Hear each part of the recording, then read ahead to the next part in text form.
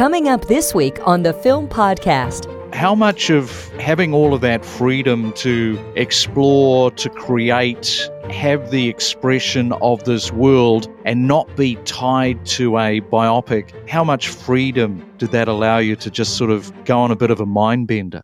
It's not a biopic, but the approach was that the Freud we're telling could be actually the real Freud. So we try to be very close to his biography about the time where he was this young man. So he was like around 30. He was working as a doctor in a hospital. He tried to find his own practice. He was in love with his endless fiancée, Martha by name. And then around him, we created this genre world of the cop, the war hero, Kiss, the murderers, and the weird Hungarians with their rituals. And we mixed them all together. Also, the openness of the cocaine drug taking that helps take us to places that the story really needs to propel to. Freud really believes in the cocaine making him better, like a better man.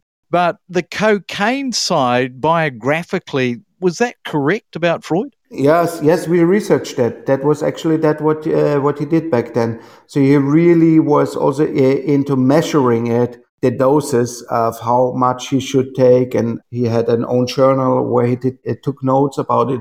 Of course, that was his legitimation for taking a lot of it. But what was really interesting for us at the beginning when we started with the series, we saw this portray of the old Freud, who looks sinister and very strict into the camera with the cigar in the hand, and a respectable person, one of the most known intellectuals in our timeline, in our history. And it was a very important process to throw him from this, to create a human being with flaws, with mistakes, with irritations, with weaknesses, with restlessnesses, with addiction, with a brilliant mind, with anger. Because the old Freud was really about creating his own biography. So that was our aim, to understand who was the young Freud. How exciting from an Austrian filmmaker is it to have this whole globalization through Netflix for people right across the globe to watch what you've done with Freud?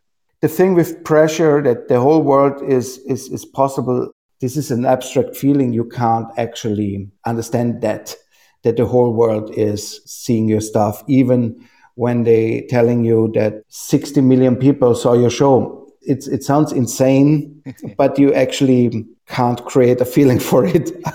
You know, when I started studying film and making films, I had no idea about Netflix. And when I become a filmmaker, I start doing my first films for the cinema. And suddenly I was on a party in Toronto, on a Netflix party in 2013 with my second feature, Blood Glacier. And I didn't know what Netflix was in 2013. And imagine 5 years later, everything is about Netflix. And yeah, Netflix is huge. It changes the whole industry because it gives so many young people the chances to show their talent. They're searching for unique, crazy ideas.